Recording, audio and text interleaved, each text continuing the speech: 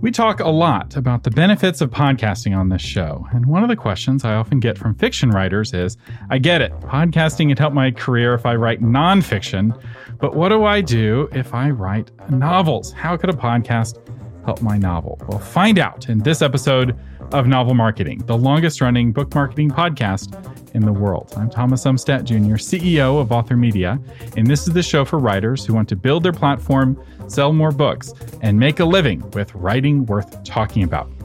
So what do you do if you write fiction? Well, one option is to release your book beforehand as a serialized podcast. This is what my brother's doing right now with his book, Pilgrim's Progress Reloaded. And I know you're wondering, but will people buy my book if they've already listened to my podcast? Well, you could also ask, would people pay to go see a movie if they've already read the book? So the people who've already read the book are the first in line to see the movie. And the same is true with podcasting. But you don't have to take my word for it.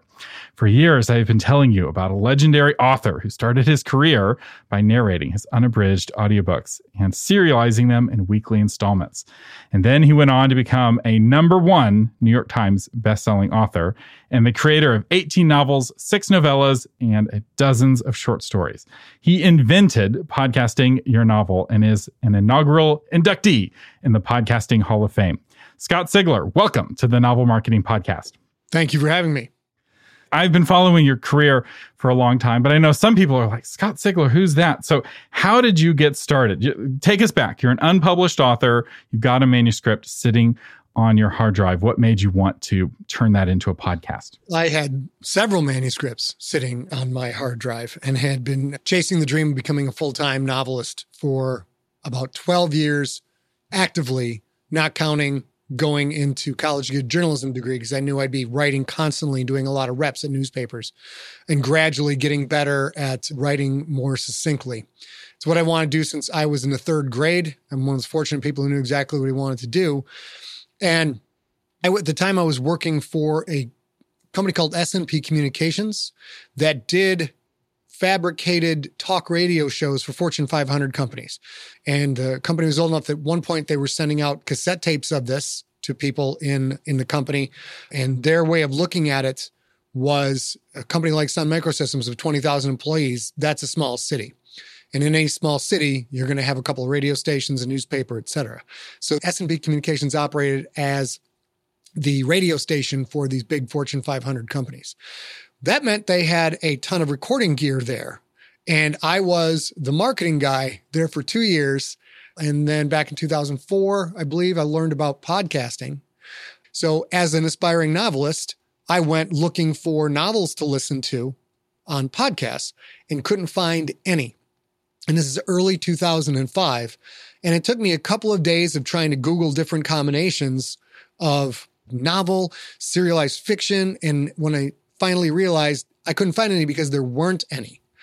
And at that point, I went whole hog and I would go into the company at like 3:00 in the morning, use this gorgeous equipment they had, and start recording my own audiobook. I knew nothing about RSS feeds. This is before podcasts were even in iTunes. So this was the ultimate early frontier, the Wild West. And I started putting out episodes of EarthCore. And then gradually, after 5 or 6 of them, I started to build up a big audience. And there were a couple other guys doing the same thing. Mark Jeffrey with A Pocket Independent and T. Morris with Moravi. And then all 3 of our audiobooks wound up on a podcast called The Dragon Page, hosted by Evo Terra and Mike Menengue. And so that kind of gave a boost to the audience. And there was literally only a couple hundred podcasts in the world tops at that point, maybe not even that many. So we started to get big subscriptions in. The difference between the 3 of our podcasts was they already had their books out. I did not because I couldn't get published. So I wound up getting this rabid fan base that waited every Sunday to hear the episode and would share it with their friends and send the links to their friends. Like, you got to check this out. This is free. He's saying it's unabridged. He's not going to hold back the last episode. This is great stuff. And this was at the same time as Lost in 24. So America was newly turned on to long-form serialized content, as opposed to episodic content where every episode winds up back at the place it started, like Star Trek. You can watch them completely out of order. So EarthCore fit in with Lost in 24 and started to build up a really big audience. And then we put out a book at the end of it, but the next book was called Ancestor. And when I finished Ancestor, I had a small print deal with a small Canadian imprint. And I realized I was doing a pretty good job at getting people to spread the word.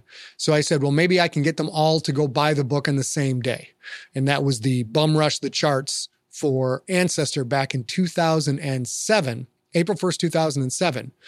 And was able to do that, was a guest on a lot of other podcasts where I openly explained my strategy to all of these other podcast audiences that would have me on. And on April 1st, that went live and everybody started to buy the book. And Ancestor was a trade paperback, indie trade paperback with no marketing money behind it.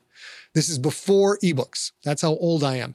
And it went on to be the number one book in horror on Amazon, number one book in sci-fi on Amazon, and was the number two fiction novel overall on Amazon, only behind Harry Potter and the Deathly Hallows. So that was a gigantic success. And there were people in New York going like, who is this guy and how did he do that? How are we getting beat by this guy we've never heard of? This guy we've never heard of, who doesn't seem to have he's not in the trades. He's not in the bookstores. How is this selling so well on Amazon? And I had also changed agents about 6 months before that. So my new agent, Bird Level, had my book Infected on new desks that my previous agent hadn't put them on those desks. So it was nuts. Ancestor went number one. And within a week, publishers were in a auction for Infected. And that did very well. Got the deal for Infected, sold the movie rights like the next day. This was all very crazy, heady stuff. And then the next day, the publisher, Crown, which is a division of Random House, the editor, his name's Julian Pavia, awesome dude. He emailed, said, we really like things in trilogies. Does this happen to be a trilogy? I'm like, not really. He says, can you make it a trilogy? I'm like, give me a minute. And I took only like 15 minutes. I basically wrote a paragraph for book 2, a paragraph for book 3, and sent it to him like, how's this? And then they bought those too. So it became a 3-book deal. Then they had me buy back the rights to Earthcore and Ancestor so they could control the Scott Sigler brand. So within a 2-week span, I went from banging my head against the wall for 16 years, collecting 153 rejection letters, going to all these writers' conferences and cons, trying to meet editors, make connections, get my book in front of people. 2 weeks later, had a 5-book deal with Random House, had a movie optioned. It was kind of nuts. Yeah, and the difference was the podcast, because the book didn't change, right? There was the same proposal. That former agent didn't have the magic sauce. Like, the magic sauce was your sales results on Amazon. It was such a huge part of it because I was sending out the same book to publishers. And the most common thing I always heard was, we like it, but we don't know what shelf to put it on. Because it's horror, but it wasn't vampiric or supernatural, which were huge at the time. There's military aspects to it. It's a thriller, but it's got sci-fi. So they didn't know what to do with it. And then when the podcast numbers started coming, at one point I had 20,000 people listening every week. And I'm reaching out to my agent, reaching out to the editors I was communicating with. I'm like, there are 20,000 people listening to this every week. And they just didn't get the concept of the numbers. They didn't really know what numbers were on the internet. There were still publishers who weren't even on the internet at that point. But once they saw the numbers on Amazon, and it was only there for a couple days. It wasn't like it ran for a year. It's not like a Stephen King novel. But that translated into numbers they could understand, which is books sold and rank. Once that happened, they were like, okay, they didn't know what I was doing, but they knew there was something going on and they wanted to grab it. And just to be clear, part of what Crown Publishing was buying the rights to were books that you had already completely released for free on your podcast. And so I just want to dispel this myth one more time, because I hit it so often. Just because you gave out your book for free and you built this big fan base, that's not necessarily a liability, right? That for you, that's what really made the difference, because you're able to demonstrate, look, I've got 20,000 people who are really excited about this book. Yeah. And if we say, hey, this audio that you listen to, you can get the paper version of that, they'll run out and grab the paper version or the ebook version of that. They totally did. And it became more of a token. It was a talisman. So the people who'd listened all the way through and really enjoyed it because they had this connection with an author they'd never experienced before. I was there every Sunday, reading the story out loud to them, responding to everybody on social media. So all of these people who some had never met an author felt like they had a personal connection. Once the book became available, they bought the book, most of them just to support me. Because I said, would you buy this? And they said, of course, because they felt they'd already got their money's worth out of the free story. And a lot of people bought it just to have on their shelf because they had all their other favorite books on their shelf and they wanted it there. Nowadays, though, it's a little bit different now in that audiobooks are the biggest revenue generator for publishers. So having audio out there that can compromise an audiobook deal supposedly can be a bad thing. I don't agree with that at all. Podcast fiction and ebooks are, I call them like that's the minor leagues, the developmental leagues of the publishing world. Because yeah, you may put out an ebook and there are people who've just sold massive numbers of ebooks. But if you've sold 500,000 copies of an ebook, Random House is not going to be mad at that. Simon & Schuster's not going to be mad at that because that is a market-tested product that they know resonates with readers. And that is something for all the money they spend over and over again, especially with a new author, they have no idea if any book they put out is going to sell more than a couple of thousand copies. So if you've got a podcast that's getting massive listenership or an ebook that's got massive readership, that's a boon to the publishers because they're going to spend all of this big money to do this book, put this book out, promo this book. If they know it's a product that already has resonance with the marketplace, they're much more likely to pull the trigger and pick that up. Because there's this big court case happening right now. A couple of the big five are trying to merge and they're in court and all of the dirty laundry of the industry is being aired. And one of the things that recently came out was how few traditionally published books get any sales. So like something like half the books get less than 1,000 sales. Like you're just because you're with a traditional publisher, even with one of the big ones, doesn't mean that you're going to get any kind of sales, and they're losing money on those books. And so if you can demonstrate, look, I've got this fan base, they will talk about the book. It really makes a difference. And I'm curious, what's the impact now in 2022 on your audiobook sales? Has this strategy completely cannibalized your audiobook sales? It hasn't. By and large, there are two different marketplaces. So we still put out our podcast serialized where I do an intro every week. Then listen to the episode. Sometimes there's an outro. We run advertising when we get it. And if you want to associate with the author, you can get this podcast for free. If you just want an audiobook read to you, well, they're up there on Audible. And the other thing that we've done pretty well, although it's changed over the years, is we are giving this podcast away for free. It's 40 episodes. I'll be with you for the next 40 Sundays.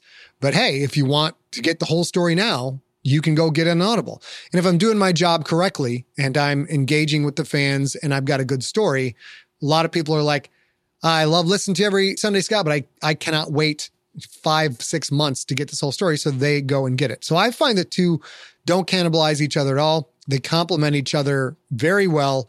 And the other thing to keep in mind is you can do a full podcast run. And while authors are doing the full podcast run and editing the audio and coming up with these finished chapters or finished episodes, when you're done, that exact same audio, you can bunch that up and put it up on Audible. So you can do it. If you're an indie, you can do it either way. You can either put it up on Audible, then podcast the episodes, or you can podcast the episodes. If you're too busy to do that, you do one episode at a time. When you're done, you've got a product that's almost ready to go to Audible. And I think Audible is where the money is at for the vast majority of authors. I love that in that you're using the cliffhanger at the end of every serialized episode, which is how you do serialized fiction, right? It's like, stay tuned for next time. Not that you do a cheesy version of that. My brother's podcast, he actually has a like 1920s announcer voice. He's like, find out next time, right? And he does it real over the top. But you always kind of leave them wanting more. And for you, it's doing double duty because it's not just selling the next episode. It's also, there's this subtle hint and you don't oversell it, but it's like, hey, this book's on Audible right now. If you want to know how the whole story ends, there's one Audible credit. And I think that's a really solid strategy. Now, I noticed that you are now no longer traditionally published, right? You're a #1 New York Times bestselling author, but you've now gone indie. So why go indie? Largely because of the Galactic Football League series that we have, and we developed a lot of knowledge putting that out. I offered this one to all the sci-fi houses, Random House, and everybody passed on it, even after I was already selling books and was on the New York Times list with Contagious. They just weren't interested in it, and it was a kind of a passion play for me. So we put a book out called The Rookie. That's book 1 of the series. We put that out ourselves and made a hardcover limited edition with color plates inside and really tricked it out. And did a full offset print run on it, 2,000 copies, and sold out of that almost immediately. And we're like, cool. All right. So we didn't know it at the time, but we had this book. We did the hardcover, limited edition sold out. We then put out a paperback for it, and we put out the audiobook for it, which was the same stuff that I had to re-record it from the podcast. And this was right about the time that ACX started to come out. And that's Audible's Creator Exchange, I think. That's where you can record your own audiobook and have it go straight into Audible. If you don't have a narrator, you can partner with freelance narrators right from the site. We saw ACX coming, and at the time, the royalties were extremely competitive, where I believe it was 40 or 50% start out with. And then every 1,000 units you sold, it bumped up a percentage point. So we were looking at this, and I'm like, I know that if I sell an audiobook from Random House, I'm going to get at most 8%. And finding that 8% on a royalty report is almost impossible. I mean, in my limited experience, it was a train wreck trying to get a hold of people and be like, I would like to know how many audiobooks I have sold this quarter.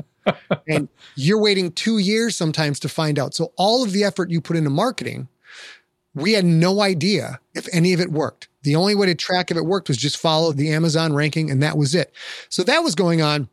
And then we're looking at these contracts where right out of the gate, we're making 5 times what we get from Random House. So the logic was, we're going to sell a whole lot more copies with Random House at the smaller royalty, or a whole lot fewer copies of Rookie, but at a much higher royalty. But then we had a couple books where that royalty just kept climbing. And now we've got a book that's at 90% royalty. And Amazon has done away with this. But we took every property we had, we got it in there, and we really have used the ACX quite a lot. So that's the main source of revenue for us. And because that continues, even though now Audible is at a fixed 40%, and I think they're probably soon going to go down to 35 or 30, it's not quite as lucrative as it is for new books.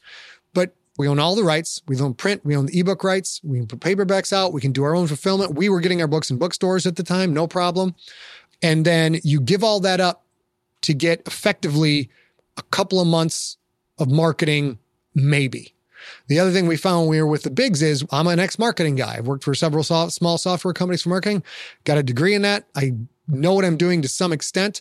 So I could plan out my limited budget and my time and say, this is what we're going to do. We started to work with the big publishers and like, I'm going to do this. They're like, well, we're going to do this, this, and this. I'm like, cool. I don't have to do those things. And then the book would come out and you would find out they had not done the things they said they were going to do. And it's too late. Once the book is out, it's too late for trying to bump up that first week's sales. So there's a lot of stuff like that. The compromises were that the editing process at Random House was exceptional, and their whole packaging team, the books they can make, the product they can make, sending you to cons, sending you on book tour, that stuff, you can't do that on your own. You can to some extent, but not like they can do it.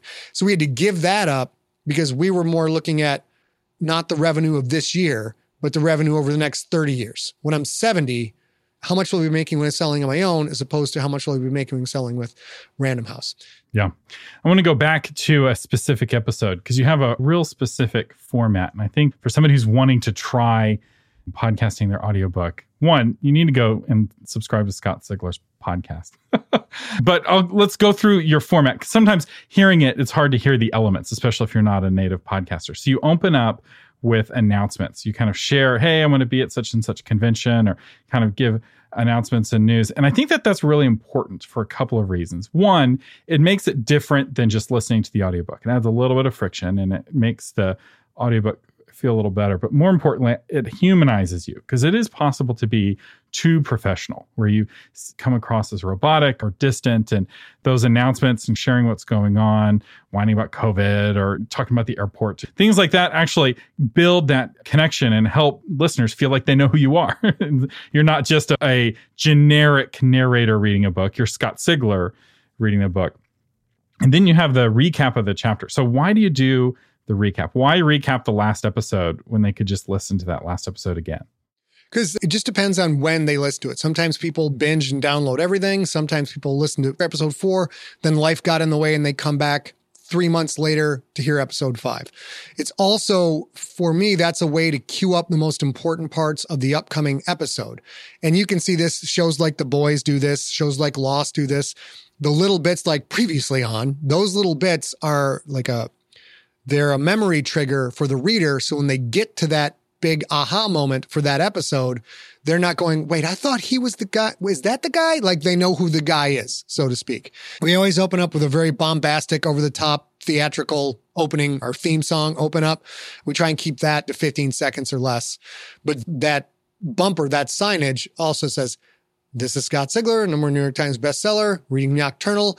Nocturnal is available in all formats at Amazon.com or go to scottsigler.com/nocturnal. So it's always a bump right in their head, right out of the gate. Like, you can go buy this. That's cool. Then we do the talking thing. And at times I've called that the 4 minutes of fury. And we tell all of this stuff to the audience. We're very open with everything we're doing. So I'll be like, you're going to hear the 4 minutes of fury. That's just me blabbing. If you want to skip it, move about the 4 minute mark and you'll get right into the story. So somehow letting them know ahead of time that it's only going to be a limited amount of talking space makes a lot of them go ahead and listen to it. It's when they don't know how long it is, they start hitting that skip button. So we do that. And then if it's a bigger story, or if it's a bigger personal story, I'll say, you know what? I went to Dragon Con. If you want to stick around after the episode, I'll talk to you about all my experience at Dragon Con. And then you can do whatever you want. You can talk for 10 minutes, 15 minutes. You can be Joe Rogan and add a whole hour of content at the end of your episode. And the people who want to listen to that, absolutely, they eat it up. They completely eat it up. So like you said, it humanizes it. We were also open from day one. I'm like, I am trying to take over the literary world. I'm bringing it directly to you, and just everything you don't know how to do, tell the audience. Everything you do know how to do, tell the audience exactly what you're doing. At least that's what has worked for us. We never pretended to be super professional. I see a lot of people trying to position their book as far more successful than it is. Audiences love an underdog story. So if you're an indie author out there and you're putting your own stuff out, tell everybody about the bumps and bruises of that. Say like, oh, I couldn't write this week because the baby got sick. I mean, that humanizing stuff, you won't get that from Stephen King. You're not going to get that from Anne Rice, right? It's a huge peek behind the curtain for fiction lovers to see the wizard making all of this stuff. And even if you're not a good narrator, if you want to have somebody else narrate your stuff, that's cool. You can do that. If you're not a good narrator, you're not confident at it, your confidence will grow. But having an author sit down with you for an hour a week and read you a story, people cannot help but become fans and acolytes and evangelists of you. They start to like you because we are wired as human beings to respond to the sound of the human voice. All the emotion contained, all the intensity contained. So once people think they know you and get to know you, you've largely got a fan. As long as you don't lie to them and pretend you're something you're not, I think everybody can do pretty well at it. The one thing I will say, though, is if you're going to start podcasting your books, sit down and think for a while how to do it consistently. And there's two schools of thought on this. I've been doing it nonstop for 16 years now. And a large part of my audience has come from the fact that every Sunday I'm there, no matter what's going on with this person's life. Scott's going to be there and he's going to tell me about the story, and I get to unplug for a while and listen to Scott jabber for 45 minutes to an hour or so. That's worked very well for me. I don't know if the environment has changed now. Shows like Serial and the NPR stuff and all of those shows where they come out and just drop the whole thing, or they just finish up a season and then you wait a while, you get another season. I think that works pretty well, but I think those properties also lose listenership the longer they go without doing something. So I'm still a big proponent of sit down and map it out, talk to your family, talk to your spouse. Like, I'm going to be doing this for 3 years. I think you have to do it 3 years every week, and then you will start to see significant results. That's when the audience bloom really started to happen for us. Yeah, I think doing it in seasons can work because not everyone can write enough where they're generating 30 minutes or 45 minutes of audio every week. So if you do it in a season where it's weekly for 30 weeks and then you take a couple months off, I think what's absolutely a mistake is the binge drop strategy. Gimlet experimented with this, Serial experimented with this, and it is no good. That's where you drop 10 episodes or the whole book, God forbid, all at once. And the reason why this doesn't work is that some podcast apps will only download the most recent episode. So you drop 10 episodes all at once, it's just going to download chapter 10, which is confusing because they're like, what is this chapter 10? And maybe they won't download those other ones and you've lost all of your momentum. Because part of the reason why the strategy works is that there's a whole week for your fans to talk to each other about the episode Yep. without spoiling the next episode. Every week there's a new episode and there's a new thing to get angry about or a new thing to get excited about. And that getting people to talk about it was a huge part of my success early on. It's crazy to think how long we're doing this. We did this literally before Facebook. So when Facebook was just still in one campus dorm, we had a site where people could sign up, have a profile, interact. We had 15,000 people at scottsigler.com, and many of those were just watchers, but a lot of them were very active. So we had a very active community. We were integral to friendships forming from people who would have never met without my fiction, and people are still super fans and super friends of each other today. And all of that stuff was great. In modern day context, you need to be ready to be responsive. That's a big part of the work, is getting yourself out there in the places people are having conversations. And this isn't like a second full-time job, but you really got to budget time to like, okay, I'm directing people in my podcast to go to my Facebook page to talk about this book. You need to make time to respond to people who are there commenting, because that's the other part. One, they listen to you, they hear your voice, they get to know you as a human being. And whether it's accurate or not, they count you as one of their friends. You're there for them every week. That's one part of it. The other part of it is you get a response from a creator. Like you're a big fan of a certain painter and like you talk about their stuff online and they pop in and be like, oh, I'm so glad you like my work. That's awesome. It changes people's attitude about you. It makes crazy super fans. And we've seen that a lot. We don't spend as much time as we used to on social media, but for a while it was a big part of everything. Like if someone out there is talking to me, I'm going to respond, good or bad, whatever they're saying. We're going to at least show that we're paying attention and we're listening. So those kind of things can make for really great relationships with the reader. And it's easier if you're a full-time author to have that time for social media. Because if you had to choose between working on your book and doing social media, it was one or the other. Work in your book, get better at writing. Correct. The social media is one of those luxuries for successful authors. They want to interact with fans, and you have to already have the fans from the writing. You don't become famous by doing social media. You can become famous potentially by writing an amazing book and releasing it one episode a week so that your fans tell each other about your fiction. But no one's going to be like, oh, that meme was so funny. Now I want to read your novel. It doesn't. Dude, to be honest, I don't know. There's a lot of authors. I don't think this sells books, but they get big numbers on Twitter where the meme sharing by authors is a lot of people do it and they do it very well. We don't really do it because it's not our thing. You know, a lot of people being very polarizing in politics. A lot of authors do that, and that can be marketing for them. We don't do that either. We ride herd on all that. Even in all of our communities, we're like, there's plenty of places to go talk about that stuff and yell at each other. You're not doing it here. This is a fun thing, this escapist thing. So I really don't know anymore how effective a lot of the social media is. All I do know is get that first podcast out. And when you set up vanity searches, when you see your name pop up on Twitter or your Twitter name pop up, you see yourself pop up on any of these sites, find a little bit of time, just pop in and say, hey, thanks. And that does an enormous amount of work for you. Yeah. But time's the biggest factor. Yeah. I mean, at one point I was doing this. It was like full-time writer, full-time marketer, full-time day job. It was just nuts. So there was a couple of years where this is all I did, but I didn't have kids. And I think that's one of the big differentiators. I will say, as somebody who does look at those numbers, social media doesn't work like it used to.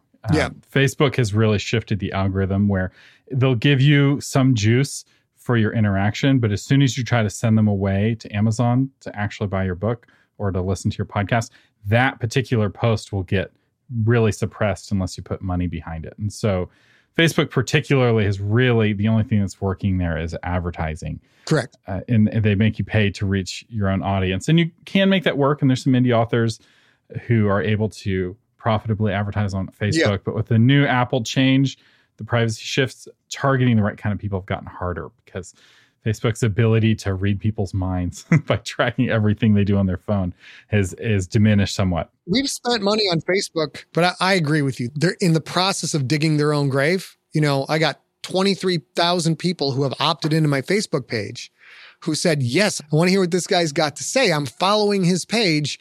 And if we get 1% penetration naturally, that's pure luck because Facebook wants you to pay to reach the people who have opted in to hear your stuff. When I feel like they'd be looked upon more fairly if hey, here's all the stuff you put out that your people want to see. Also, look at all this other stuff. Now, like if I can make ad buys to horn in on Stephen King traffic and put myself, because we have similar style, I think that's awesome. Everybody wins that way. But yeah, Facebook, so complicated. Advertising in there has become so complicated. We gave up on that, I think, a couple of years ago. We just didn't see the returns. We couldn't measure the returns. It was so complicated and it took up a lot of time.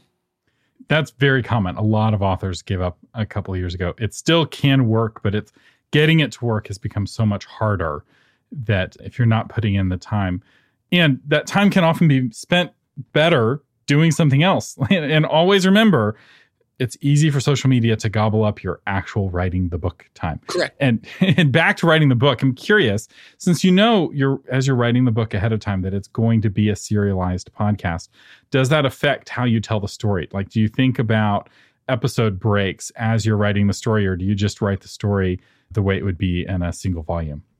I just write the story the way it would be in a single volume. And then our engineer will divide it up. Our rule of thumb is the first logical break after 20 minutes. So we don't stop in the middle of something. We wait for a chapter to end. And if that winds up being a long chapter, so it's a 45-minute episode, great. If it's a 30-minute episode, we divide it up based on the way it is. It doesn't affect my style that much anymore. But over the first 10 years, podcasting drastically changed my writing style because I was all on my own. I was literally recording in a closet in San Francisco. And I would write the story. Then I would read the story into the microphone. And I started to realize when I'm reading it out loud, I was getting bored at my own stuff by reading it out loud. Then I would have to listen to that whole thing and I would have to edit that. And some parts I'm like, I am completely bored of my own writing now that I've heard it out loud twice. So a lot of that stuff, I learned to get rid of that stuff. So very long-winded descriptions, things that just didn't contribute to the story, started to get parsed out of my style altogether. And my writing became much more terse and succinct and spoken word style. Like when you have a conversation with your pals at a bar or you're doing a text conversation, who uses complete sentences? I mean, like, think about when you're doing your text chats, these are rapid fire bullet point conversations and everybody knows what everybody else is saying. So that has impacted my style a lot to the point where like my new editor at Athon, who's never been around my work before, I got the edits back and there's like 9,000 edits and 9,000 corrections in this book because she's trying to apply traditional grammar to it, which is her job. But now I have to go through and be like, yeah, I'm old enough now that I have a very specific style. That style is directly informed by podcasting because we put out audiobooks. That's what we do. Our company's Empty Set Entertainment. The audiobooks is just me. But our focal point is we write a book that is meant to sell. We're going to get a top-notch narrator. We're going to go sell audiobooks. My writing style feeds the narrative style.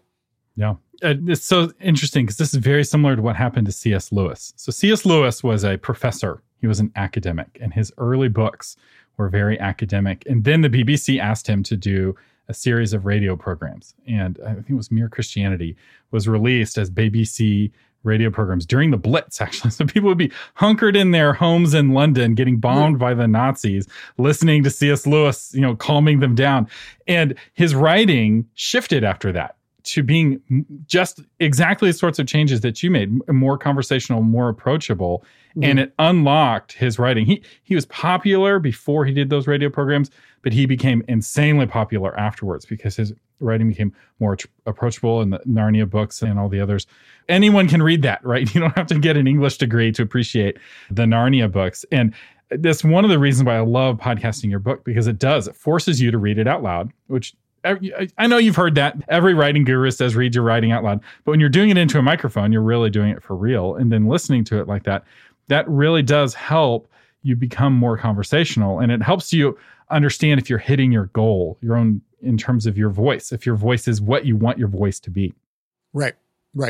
It was hugely beneficial for me to become a much better writer than I was when I started out by reading that stuff out loud. Like today, I'm working on the final draft of Shakedown, book 1 of The Crypt. And before I finish the edits for every chapter, I go start at the top and I have Microsoft Word read me the whole chapter. And I just sit back and listen to it. And I catch so much stuff, like words that are very, a couple sentences apart, but they sound the same word more than once in a sentence, repeating phrases. You pick up a lot of that when you just sit back and listen to it. So my goal is always to remove what I call the speed bumps, which is anything that reminds you you are reading. So if there's a quote and you're confused about the attribution, you don't know who's talking till you get the end of the paragraph, things like that, I go back and fix that. So speaking of things that you learned the hard way, what are some other mistakes they can look out for? Two primary things. You are not selling a book. You're not selling a series. You are selling you. All of your signage, all of your branding, all of your imagery, everything should be author name. That's what you are selling. And the other part of that is I would advise against making a series specific feed and then moving on to another feed. Now, I'm doing that now, and I'll explain why in a second. But when I did EarthCore, it had this huge fan base. And then I'm like, cool, did that. Now I'm going to switch over to Ancestor. And I made a brand new podcast feed for Ancestor. The vast majority of that audience was gone. Like I had to work to go get people who already like my stuff and get them to go over and sign up for this new feed. So I would say for your first 5 books or so, just to have one single feed. Remember, it's not the property that gets the branding, it's you. Everything should come through yourauthorname.com, and that helps a lot. But things have changed. So now I've got 18 things that we've podcast in completion. So now we're going back, taking all what I call this back catalog content, and we're putting them all up as individual properties in the various podcasting feeds. So we're just starting to do that. We just started to do that with Nocturnal, and we'll get to the rest of them. The next one up is the Infected Trilogy, because that stuff doesn't do anything for me anymore. And I don't know if it's still that way, but there were limits on how big the feed could be. So we would have to go back and cut out all the old books to be able to put out a new book. At one point, we could do the book we're listening to, one book past that, and some of the book past that. So we just started to clean everything out. Now all of those old things are coming to their own feed. But for the people starting out, remember every minute and every penny you spend on marketing, if you're spending it just on that book or just on that series or that world, eventually that is going to not provide you any return, where every bit of marketing you spend on your author brand name, that is going to pay off. James Patterson is a great model to look at. It's like the title of the book doesn't even matter because his name is so big on the front, because you are becoming a customer of James Patterson. Yeah, it'd be like creating an email newsletter just for one book and then having to start over again with 0 subscribers. But I do like the idea of carving out, especially if you've been going as long as you have, because you're exactly right in that people won't scroll down through 1,000 episodes of old books. And the other thing I would strongly advise is figure out how to have an email list, and you push that, because the email list is the one thing you are going to be able to control throughout your career. And again, I spent so much time building up this big Facebook group that I could market to, and then all of that got taken away. So anything you use like that, if you're not the one paying for it, eventually that's going to become not available. Like Tumblr's a great one. There were several Tumblr authors, and even authors who had their whole website was Tumblr, and they did very well, and they connected with their audience, except their audience starts to age out of using that particular service. And then Tumblr made some changes and its popularity dropped through the floor. So all of the effort they put into being a Tumblr-focused author, it's gone. They lost all of that. But an email list is something you get to hold throughout your entire career. So to me, that's the best source of information capture you can have. You're preaching to the choir here. If you don't hear it from me, hopefully you'll listen to Scott Sigler, #1 New York Times bestselling author. If he's saying you need an email list and you need to own your platform, then hopefully you'll believe it from him. So real quick before we go, I want to give you the blame / give you the credit for some pushback that I get. So I have my 10 commandments of novel marketing, and one of them is about owning your brand. We talked about that a little bit. But the 9th commandment, which is the one I get the most flack for, is thou shalt not publish thine first book first. And it's all about getting that first book out of the way. And you influence that somewhat. You've got your 5 steps for writing a book, and I'll include, it's a great video series that you made absolutely free on YouTube. I'll link to it in the show notes. But you talk about writing the first bad book and getting it out of your system. So can you give a defense for that so they're not just hearing it from me? Absolutely. #1, your first book is terrible. And I'm sure people are in the middle of writing theirs or finished theirs and are like, well, that turned out a lot better than I thought it would. That's really not all that bad. My wife likes it. My husband likes it. My mom likes it. I'm telling you right now, your first book is terrible. And my advice that's in the video series he'll share is, if you don't know how to write a first book, you're just starting out, write a bad book, because when you're in a bad book and you get to the 4th or 5th chapter and nothing makes any sense anymore, you want to push through to learn how to finish. What you don't want to do is stop that book, move over and do another one, then another one, then another one. Now you've got 4 half-finished books and you haven't finished anything. There's no magic dust that's going to come down from the sky and get you to finish these books. So my advice is write a bad book. If you don't know what happens in chapter 5, beam in an alien with a gun. Nothing matters. All that matters is keep going, write an 80,000 word book because that is market length, and finish it. And when you finish it, you take that thing and you put it away. And 2 key things happen. Number 1, you have trained yourself. A small part of your brain now realizes you can have and will finish a book when you set out to do so, which is critical because then when you move on to that book that you've always wanted to write, the one you think the plot is killer, DiCaprio's going to star in it, you got it all figured out, you're going to get stuck in the middle of that. And a lot of people, most people walk away, but not you. If you finished that bad book in your head, you're like, well, this is not going very well, but I'm going to keep plowing forward because you already know in here that you can do it. That's the biggest thing. The other thing is finish that first book. And even though you wrote a bad book, most people will think, you know what, secretly, it's pretty good. That's pretty good. Put that book away. Everyone thinks they're the exception. They're like, I know everybody else's first book is bad, but my first book's actually really good. Everyone thinks they're going to get discovered and they're going to get lucky. And what you do is you put that book away for 6 months. So you forget what you think you wrote and then you read it and you see what's actually on the page and you have an experience that is similar to what your readers will go through. And I guarantee you when you do that, you'll be very happy you did not put your first book out.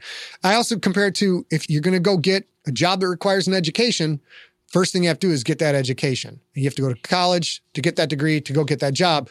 Writing that first novel, that is your own personal college. No matter what you've learned, what writing course you've taken, you are not good at this craft yet. So to your commandment number 9, that is my advice. Listen to this man. He knows what he's talking about. ScottSigler.com is the website. I really encourage all of you to go and subscribe to his podcast. Just search for Scott Sigler in the app you're using right now. I highly recommend his Stone Wolf series.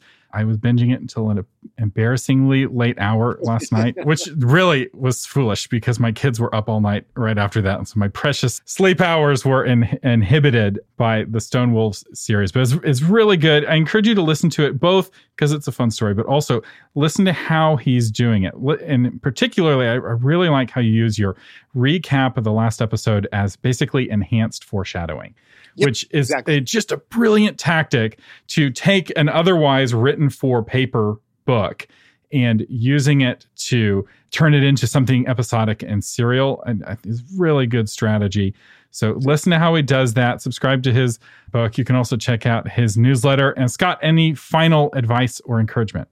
Just realize that if you want to be like a more full-time writer and put stuff out, you want to get engagement. It's repetition, man. You just got to keep doing it. And also, nowadays, you must start to understand some forms of marketing because no one is going to do it for you. And when they do it for you, it's probably not going to be all that great. If you got a bunch of money to push around, go hire someone to do it, more power to you. That's awesome. But understand the days of being able to just write and everything happens or other people take over for you, those days are gone. So start to get your head around the fact that it's a 2-sided job. There's the writing, and then there's the marketing and or presenting yourself if you don't like the word marketing. Well said. Well said. Scott Sigler, thank you so much for joining us on the Novel Marketing Podcast. Man, thanks for having me. If you are looking for help starting a podcast of your own, I am in the process of creating a whole course to walk you through launching a podcast, putting it together, and growing an audience for your podcast. Right now, the course is in beta, and it's only available to the beta students of the Obscure No More course. So if you are taking Obscure No More, if you sign up for Obscure No More while it is in the beta window, you will get access to the Author Podcast Academy, which is, I believe, what we're going to call the course. Again, it's all in beta, it's all in the works, but everything is there up to launching the podcast. The next modules I plan to add are on growing your audience. And once that's done, I will officially release the Author Podcast Academy course. But if you can't wait, sign up to be an Obscure No More student. And now's a really good time because since I'm also running behind on Obscure No More, you can still get Obscure No More at the special beta pricing. And you can find out information about that at authormedia.com/courses. Our featured patron is Jonathan Schruger, author of Shades of Black and Darkness Cast. A young swordsman, desperate to save his people, turns to the only instructor he can find, the bitter champion of the everlasting dark. They know the light best, who first know the dark. Jonathan, thank you for becoming a patron. Thank you for supporting this podcast and helping keep us on the air. I really appreciate it. The Novel Marketing Podcast is a production of Author Media. Our producer is Lori Christine. This episode's audio was edited by William Umstadt, and the blog version is crafted by Shauna Lettler. To read the blog version of this episode, visit authormedia.com/342. I am Thomas Umstadt Jr. saying thank you for listening and live long and prosper.